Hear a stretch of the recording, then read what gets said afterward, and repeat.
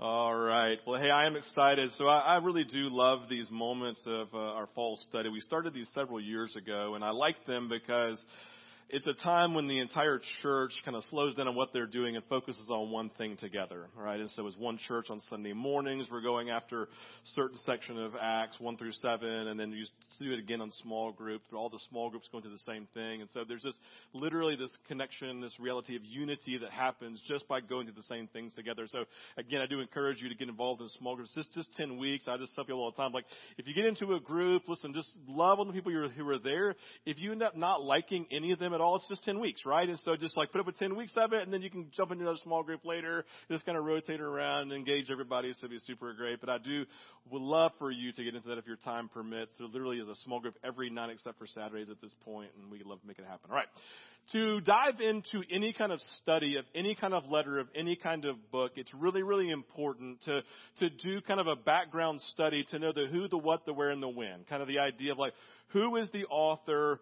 Who's the recipient? What's the purpose of the letter? What's the intent? What are the primary themes going on?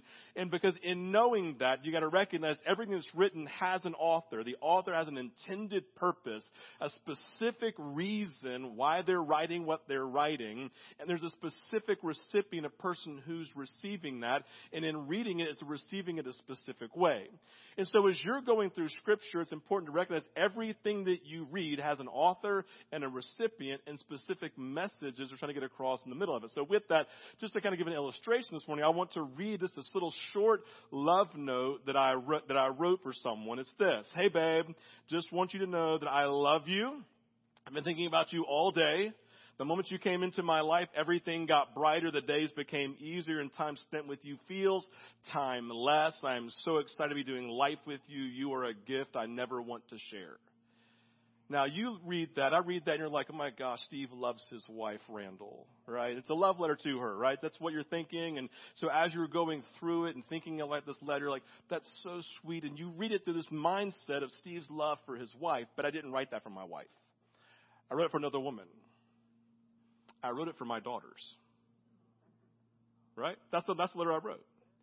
So now I'm going to read this love letter again to my daughters, and I want you to see if you receive it differently because you now know it's from a father to his daughters. I'll read it again. Hey, babe, just want you to know I love you and I've been thinking about you all day because they're in college.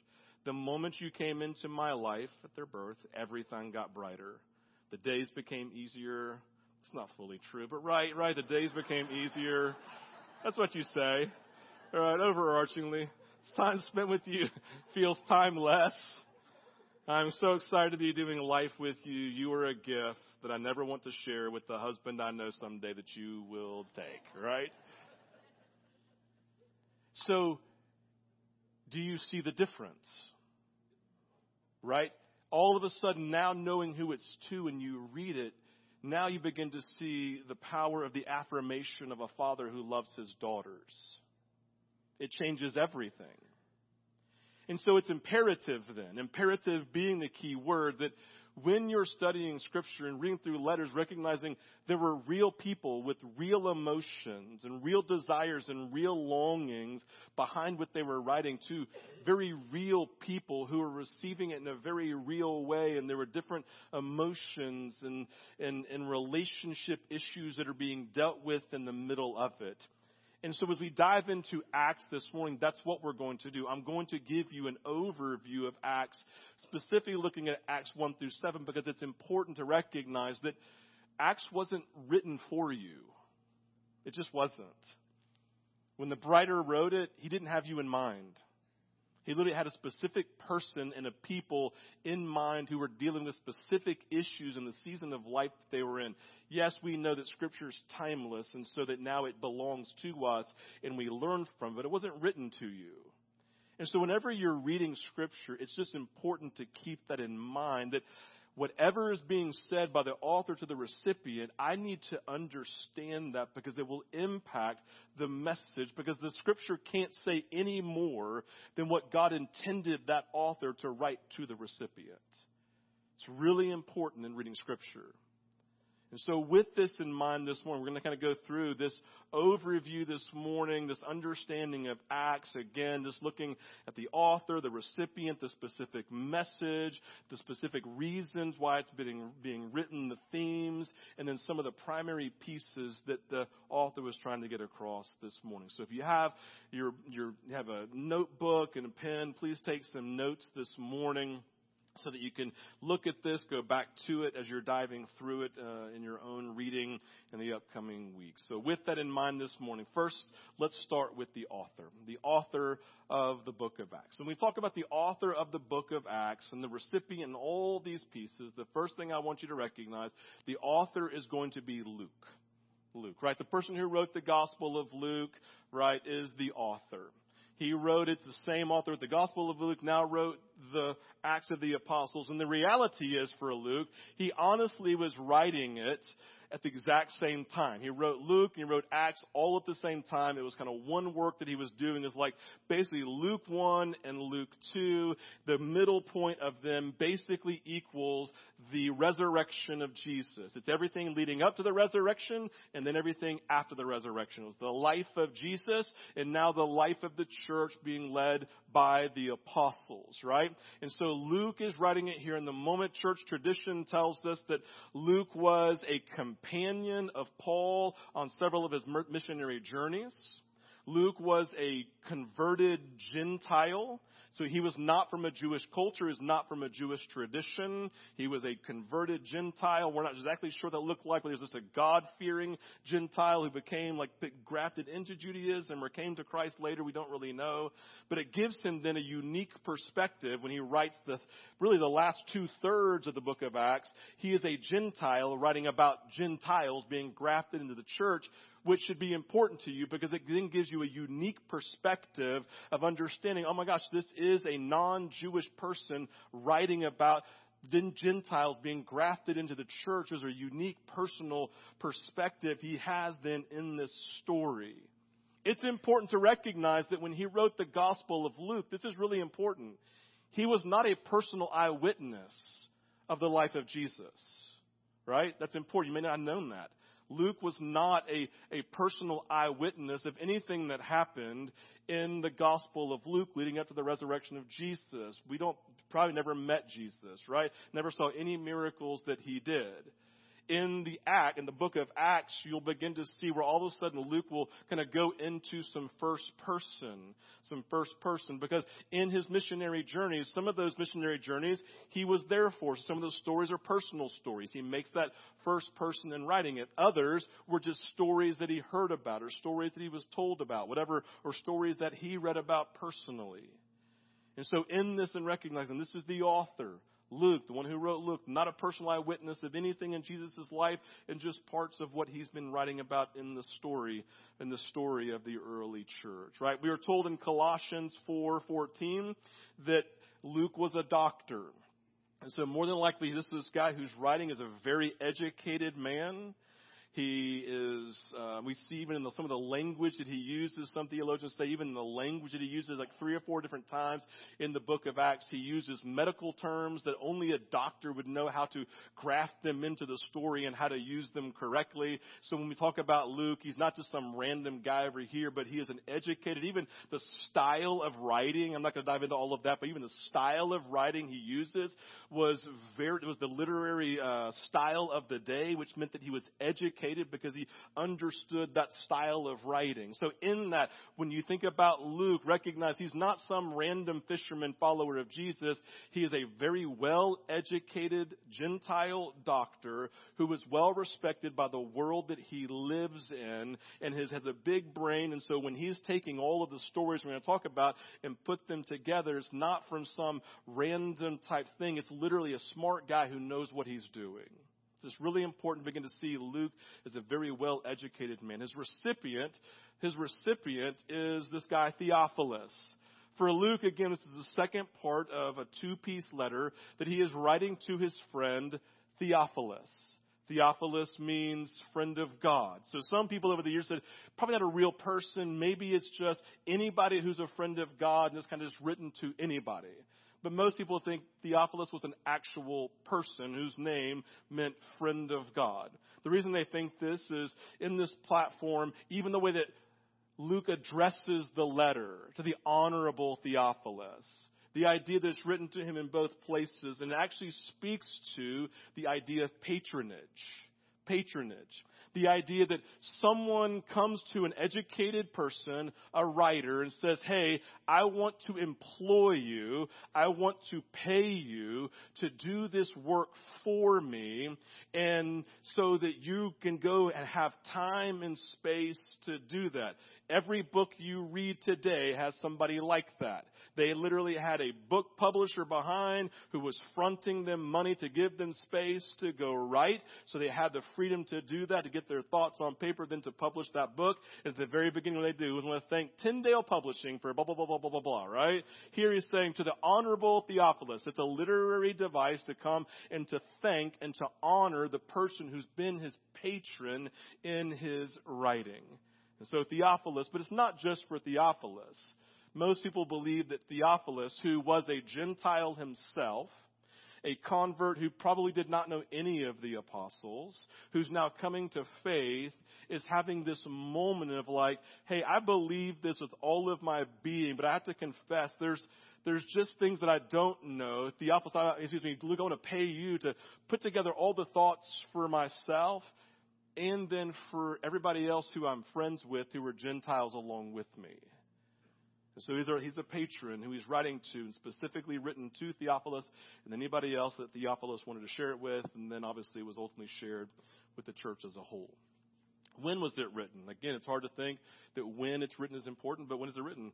Somewhere between 70 and 90 AD, and I will just tell you there's a lot of people who have speculation around that. But the big thing, this is important to note, the big thing to know is that it was written after 70 AD, after the fall of Jerusalem and the destruction of the Second Temple, right?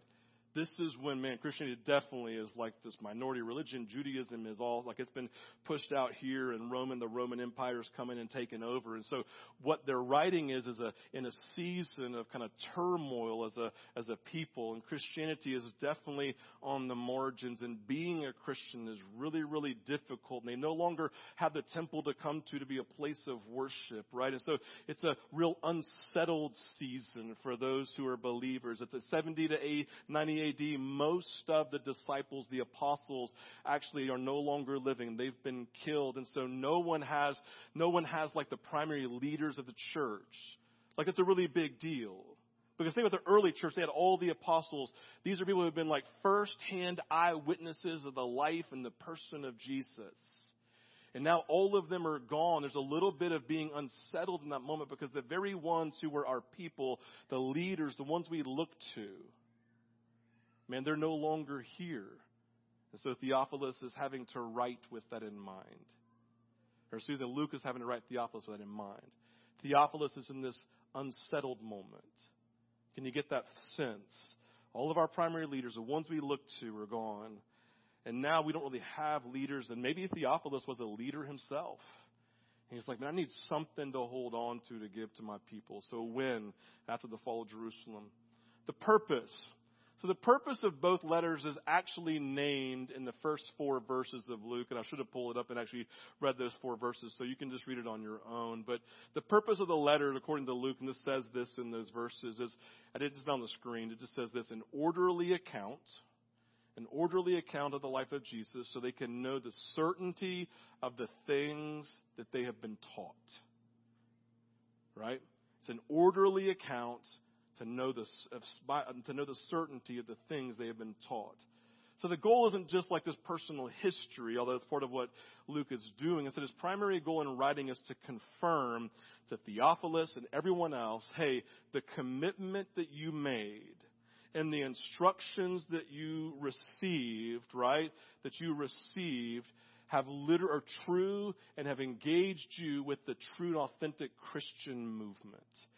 The purpose is to help them begin to see who they are in the story of Jesus and to find themselves in it as Gentile Christians. Right? This is the intent and this is the purpose. Luke wants to explain to Theophilus and the fellow believers how they can be sure again that they are part of God's plan, that they are part of the Christian movement, that the Christian movement itself, this is important, this is really important. He wants to write so that they will know the Christian story itself and the Christian movement is a legitimate religion, a legitimate avenue by which God is bringing people into the knowledge of God, that is an honor of, is bringing the Gentiles into God's plan and His people. Because I want you to recognize at this point, Christianity is a new movement known as the Way. Man, it is very young, not much history, and apart from being a continuation of Judaism, right? But the knowledge of Jesus and His message is only about 40 years old. About 40 years old, and to be honest with you, it's on the fringes, and it's not overly popular. So anyone who's making a decision then to follow Jesus is like, man, this is a little bit scary. I don't have history attached to this. This is a fairly new movement. All of the people who kind of were a big deal in the beginning, what they call the apostles, the followers of Jesus, these eyewitnesses, they're all gone. It's a little bit unsettling to think about being a follower of Jesus. Which then speaks to the style, which is really, really important. The style of this writing. Some of you knows, but Scripture has lots of different styles of writing, right? Apocalyptic language in Daniel and Revelation, which are their own unique. You've got songs and psalms over here, right? You've got prophetic words. But here it's historiography. Historiography. The writing of history, this is what it means. The writing of history based on critical examination of sources. Hear that phrase, critical examination. Critical examination of sources. And then studying that, the selection of particulars from the trustworthy materials that I've been reading. And then I create a synthesis of particulars into a narrative that will stand the test of critical methods. Right? The word critical here is, like, you understand critical thinking. You understand, like, when you read an article, like in the journalism, like, they have to be able to have facts behind it and know their sources. And they got to have kind of done a good job so you can trust what they're writing. That's what he's doing here. Luke has been, just get the picture. This is a bad example, but you'll kind of get the idea. Imagine Luke all of a sudden has this stack of papers like this from things people have given him. He's got like personal like Q&A that he's done with firsthand eyewitnesses that maybe are still living from the day, right? He has what theologians call the source Q, which we don't really know what that is, but it seems like other Bible, other writers pulled from it. He might have Mark, because Mark is much older. Maybe he's pulling from the first gospel ever written, Mark, and pulling from it as a source. And he has all of it spread out. All of it spread out on his big table, right? And he's been paid by Theophilus to sit down and do a critical examination of every single thing he has written down on a piece of paper. And then I believe probably saying, all right, God, thou lead me. Holy Spirit, lead me in this. And he starts going through, and I have to guess, like critical examination, he's probably taking some things going, this is accurate, it's got critical basis behind it, factual basis. I'm willing to go back to the guy who's paying me to say 100% I believe that this happened. I'll give us an A on reality and being true. And the other things over here is like, that sounds a great story, but I just don't feel comfortable putting that in through critical examination. I'm just not sure that's accurate. I can't factually find basis for it. So I'm going to put that over here in the not put into my letters pile. And that's what Luke is doing. To critical examination, going through all the stories and all the paperwork and all the things that he had. We have no idea how long it took him. Listen, if he's writing these 2 books and 2 letters and all this stuff to go through, it's like parchment paper and like those quills and stuff. I don't know. He has no dictation, right? He's having to write everything, and this is a long process. And so it's really interesting. Luke and Acts are not written as you sat there and just like got some spiritual heavenly download from heaven and started writing it down. No, it was literal, like you do stuff in writing a paper, critical examination of all the resources that he had to put together the best of what he thought he could create for Theophilus and all these Gentile followers. And the result would have been they would have taken it seriously as an attempt to reconstruct and narrate past events. So in writing, Theophilus and readers like him would have these beautiful picture of the ideas and the themes that impact them to find themselves in Scripture. They would look and say, Luke worked hard. He's a doctor, a smart man, educated, who understands how to do critical thinking and put the best of what we have here. This, as historiography, is as accurate as it comes. And they would have read it and said, now this is who Jesus is. This is the story of the church. And this is how we fit into it. Here's the point. This is really important. When Luke was writing, he specifically had Theophilus and Gentiles like him in mind, because he wanted to help them understand and legitimize their standing in the church. So everything he's writing is with them as their recipient. So as you read through in the upcoming weeks, that's what you're thinking through. This is written to Theophilus, a Gentile like me who is not Jewish culturally. And here's the story, the effort and energy that Luke went into to create an accurate expression of the life of Jesus and the life of the church. And he critically thought about this as a gifted author and a gifted writer, and this is trustworthy. Is it inspired by the Holy Spirit? Obviously, right? He is writing inspired in all of his work and all of his education, everything he's using, saying, Holy Spirit, guide me. But this is what it's about. So why is this important? The style. Well, the importance of the style leads us to our first major theme of Acts. And this is on the screen, the legitimation of the Christian movement. The legitimation of the Christian movement.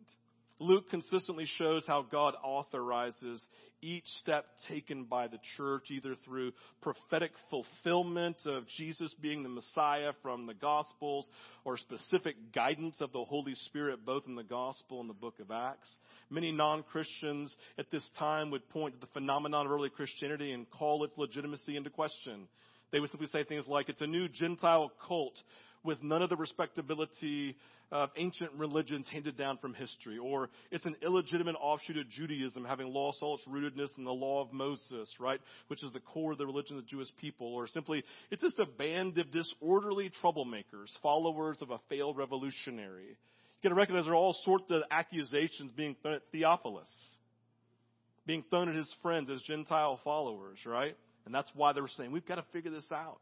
Luke's narrative of Jesus' ministry in the church that grew up in his name paints a picture that shows all these criticisms to prove unfounded. It is a legitimate continuation of the ancient historic people of God. It's not a scandalous movement of subversive elements. In fact, what you would find in the early church is they actually never pushed back against the government. They were actually good Romans as well as being good Christians who never tried to form a rebellion. They just kind of lived under the law of the land, being faithful to Jesus. That's super important to recognize.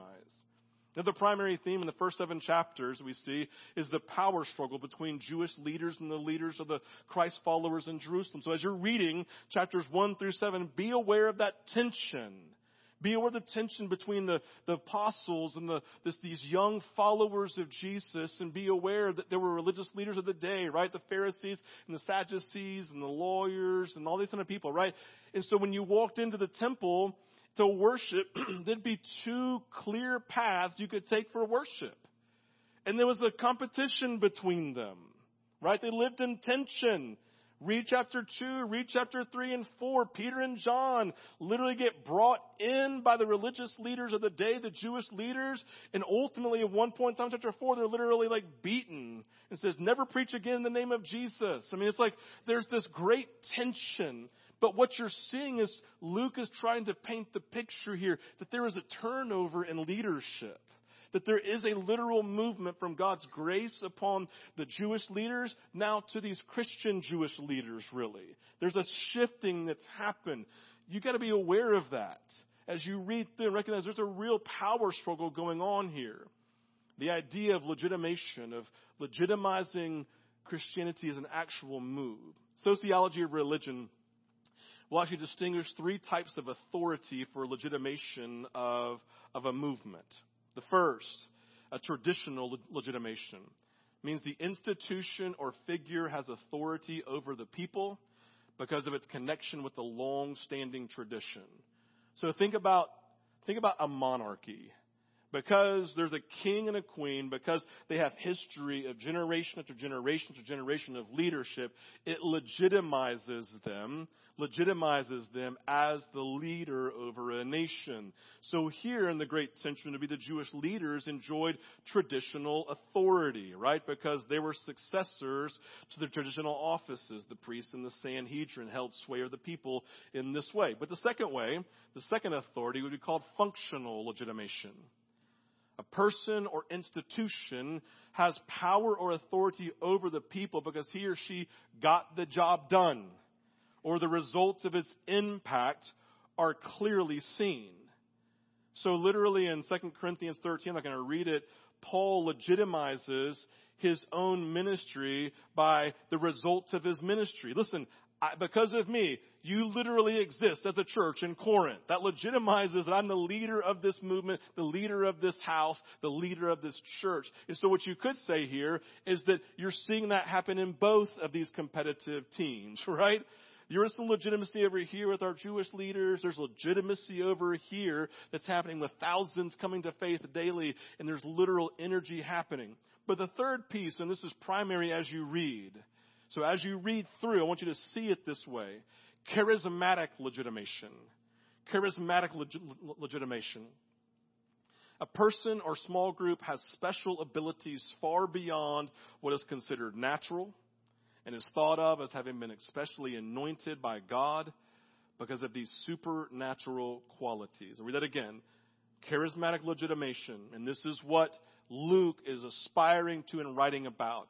A person or small group has special abilities far beyond what's considered natural and is thought of as having been especially anointed by God because of these supernatural qualities. Read the first 7 chapters of Acts and see how Luke is speaking to the miracles and the healings and the work of God through the apostles and through Stephen even, right? And just seeing the work that's happening and the idea. Remember, they said of Jesus about Jesus one time, they just looked at him and said, we know that you must come from God because no one can do the things you're doing unless God is behind it. Talks about in the Gospels, right? And what Luke is saying is this is the same here. He legitimizes the movement by saying, look at how God has put his hand upon these men and miracles are happening and it's not happening over here. This is the legitimation that we want you to see, a charismatic legitimation. So as you read, it's not just cool stories, but the actual works of power through the Holy Spirit legitimizes a movement. And let me just give you kind of a foreshadowing of where we're going to go. If the power of God moving legitimized an entire movement that's impacted the world today, I wonder if it could still happen through you today. That's the point. We look at it here to see it legitimize an entire movement of God over here. Maybe it should be something we aspire to legitimize the work of God in our lives for those we're sharing Jesus with. As you read, marry those two thoughts together. Again, as stated last week, another overarching theme in Acts is the grafting in of the Gentiles into the people of God. You cannot overstate this. This is a really, really, really big deal. The Gentiles coming in is huge. This is a primary theme. We're going to look at it because, listen, Theophilus is a Gentile. Luke is speaking to him saying, you have an identity as a child of God in our movement. Listen, going back even to the language I was using in the love letter to my girls, there is something powerful about people leading you to find your identity in Christ. Right? That's huge. So as you read through, it's not just historiography and history. It is history that leads to activation of your understanding of who you are in Christ today. Right? So marrying these thoughts. It's not just reading something that happened. It's what happened to speak to us today. An overarching theme. We have an identity. Lastly, we'll go through these pretty quickly. I'm going to be covering these basically like ministry-related issues, things that you find happening in the church among the people of God. And the idea is if it's happening among the people of God, giving them identity. It defines who they are as a people. It wasn't just for yesterday, but it's timeless in nature. I want to say what I'm about to show you and express that you see in the first 7 chapters are things that are timeless. They were true for what the church was supposed to look like as a people, right? As a family over here. It was true 10 years ago, and it's true today. Okay? Here we go. Number 1, Spirit-empowered ministry. Just put them all up there. Spirit-empowered ministry. We're going to look at this. We talked about this for several weeks over the summer. Our simple takeaway is this. Luke uses Acts to teach Theophilus and his readers about the reality and importance of God's people moving and ministering in the power of God's Spirit, right? Number 2, he teaches about the communal, familial context of the church. This is huge. Conversion to faith in Jesus meant it meant joining a holistic community of Christ followers and growing into Christian maturity by means of constant association with and mutual sharpening of other believers. Acts 2:44, 46 through 47. The idea is going to be you are not going to grow with Christ just at home with your nuclear family, right? In the way that you ever would by putting yourself in community here and allowing the masses to sharpen you. Taking yourself out of some homogeneous group who thinks just like you and talks just like you and believes just like you do, and all of a sudden everyone tells you what you already believe rather than being challenged so you can grow. That's what family does. It's what a group of community does. It helps broaden your understanding of who Jesus is. Talks about it. We see this beautifully represented. Third, we're going to talk about the responsibility to care for those that are in need. Responsibility to care for those that are in need. We're going to dive into this, but a fulfillment of a command from Deuteronomy 15, 7 through 11, which says, for eternity, every God-fearing man or woman has a responsibility and every single day to look for those who are in need and to care for them.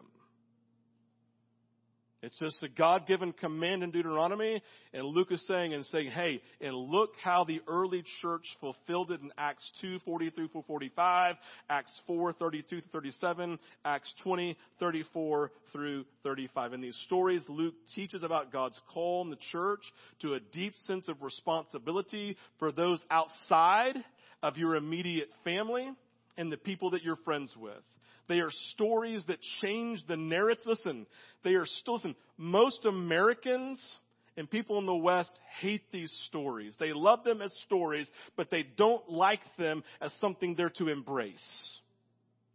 The idea for us in these stories that changes the narrative about your possessions, quote unquote, or about possessions in general. In the West, a couple of the first words our children learn to use is my and mine, because we've taught them that. Acts would teach us to instruct our children and ourselves persistently and intentionally with the alternative Jesus gospel-centered words, ours, God's, and I have enough as it relates to possessions. This is a primary theme we see all the way throughout Acts. Number 4, Acts expresses God as a missional God, leading his followers to be a missional, evangelistic people. Remember, Jesus says, when the Holy Spirit comes upon you, you will be my witnesses in Jerusalem, Judea, Samaria, and to the ends of the earth. Being a witness and evangelism are driving forces among the apostles in the first 7 chapters. Think about every single time something happened. What happened? One of the apostles, or Stephen, stood up and preached a gospel message for the sake of those who were listening so that they may respond and give their lives to Jesus. Every act was to lead someone who did not know Christ to Christ. It was an evangelistic, missional language. We see it again, that prophetic statement of Jesus in Acts 1. They will be empowered and they will go. All of this speaks to the missional and evangelistic mindset of Jesus for us as the church. There are always people to go to. It's part of the theme. And last, 5th, Acts represents several examples of corporate prayer as the number one action taken by the church when facing opposition or when seeking God's will. All hell breaks loose, then we pray. takes us back to the importance of Christian community. Singly, we'll be defeated. Together, our strength in God multiplies exponentially as we cry out to Him and we believe in Him corporately. Acts chapter 1, 12 through 14, Acts 2, 1, and specifically the story of Acts chapter 4, 23 through 31. I know this is really abnormal for how I preach and teach on a Sunday morning. So you're like, oh my gosh, I'm so tired, Steve. Get the good stuff, right? This is the good stuff, right? This is like the overview of the book of Acts, so that when we read and give ourselves to it, understanding actually what's behind it and what the purpose is and the themes and how it shapes us can change us. Luke is writing it because here's the deal. The gospel and the Acts change the world. Change the world. The works of the apostles, the early church, the non-apostles, those people like you and me, and the works that they did literally changed the world. We're sitting here because of it. It has that type of influence and that type of power. And so when we begin to read through it, it's not just to read history, it's historiography. Some guy worked his tail off, reading, working, to put this together to legitimize the entire movement of the people of God and to help everyone find their place in it and to teach us. And then when you gather as a people, here are some of what the expression should look like in a timeless manner, because when it does, it draws people to Christ. We want to be an active people. Let's pray.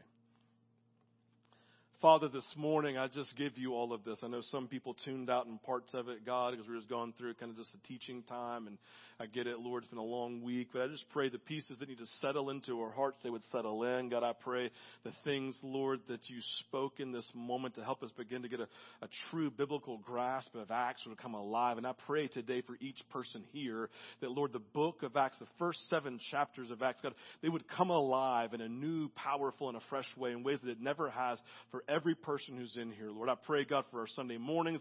I pray for our small groups that, Lord, it would not be a time to argue or to try to be right theologically. It'd be a time to be changed and a time to love one another in family, God, and to be activated for the purposes of God in the same way the early church was, in the same way I believe Theophilus, God, and his readers were. So, Holy Spirit, would you come and do what only you can do? Lead us this morning, lead us in the next 10 weeks.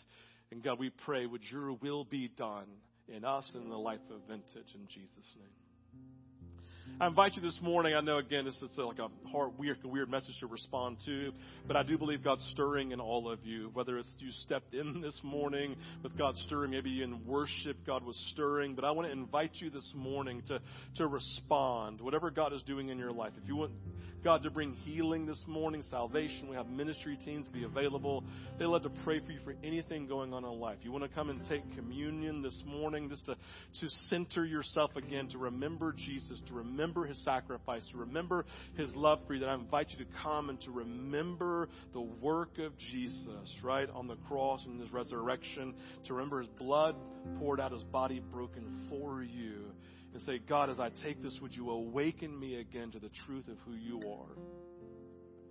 Maybe just pray this morning, saying, God, would you center me? God, would you awaken the word of God in me in a way that God has never been awakened? Whatever it may be, I just invite you to respond as the Lord leads. I'll come back up here in a few minutes and I'll close this out. But let's let God do what he wants to do in each of us this morning. You respond as the Lord leads.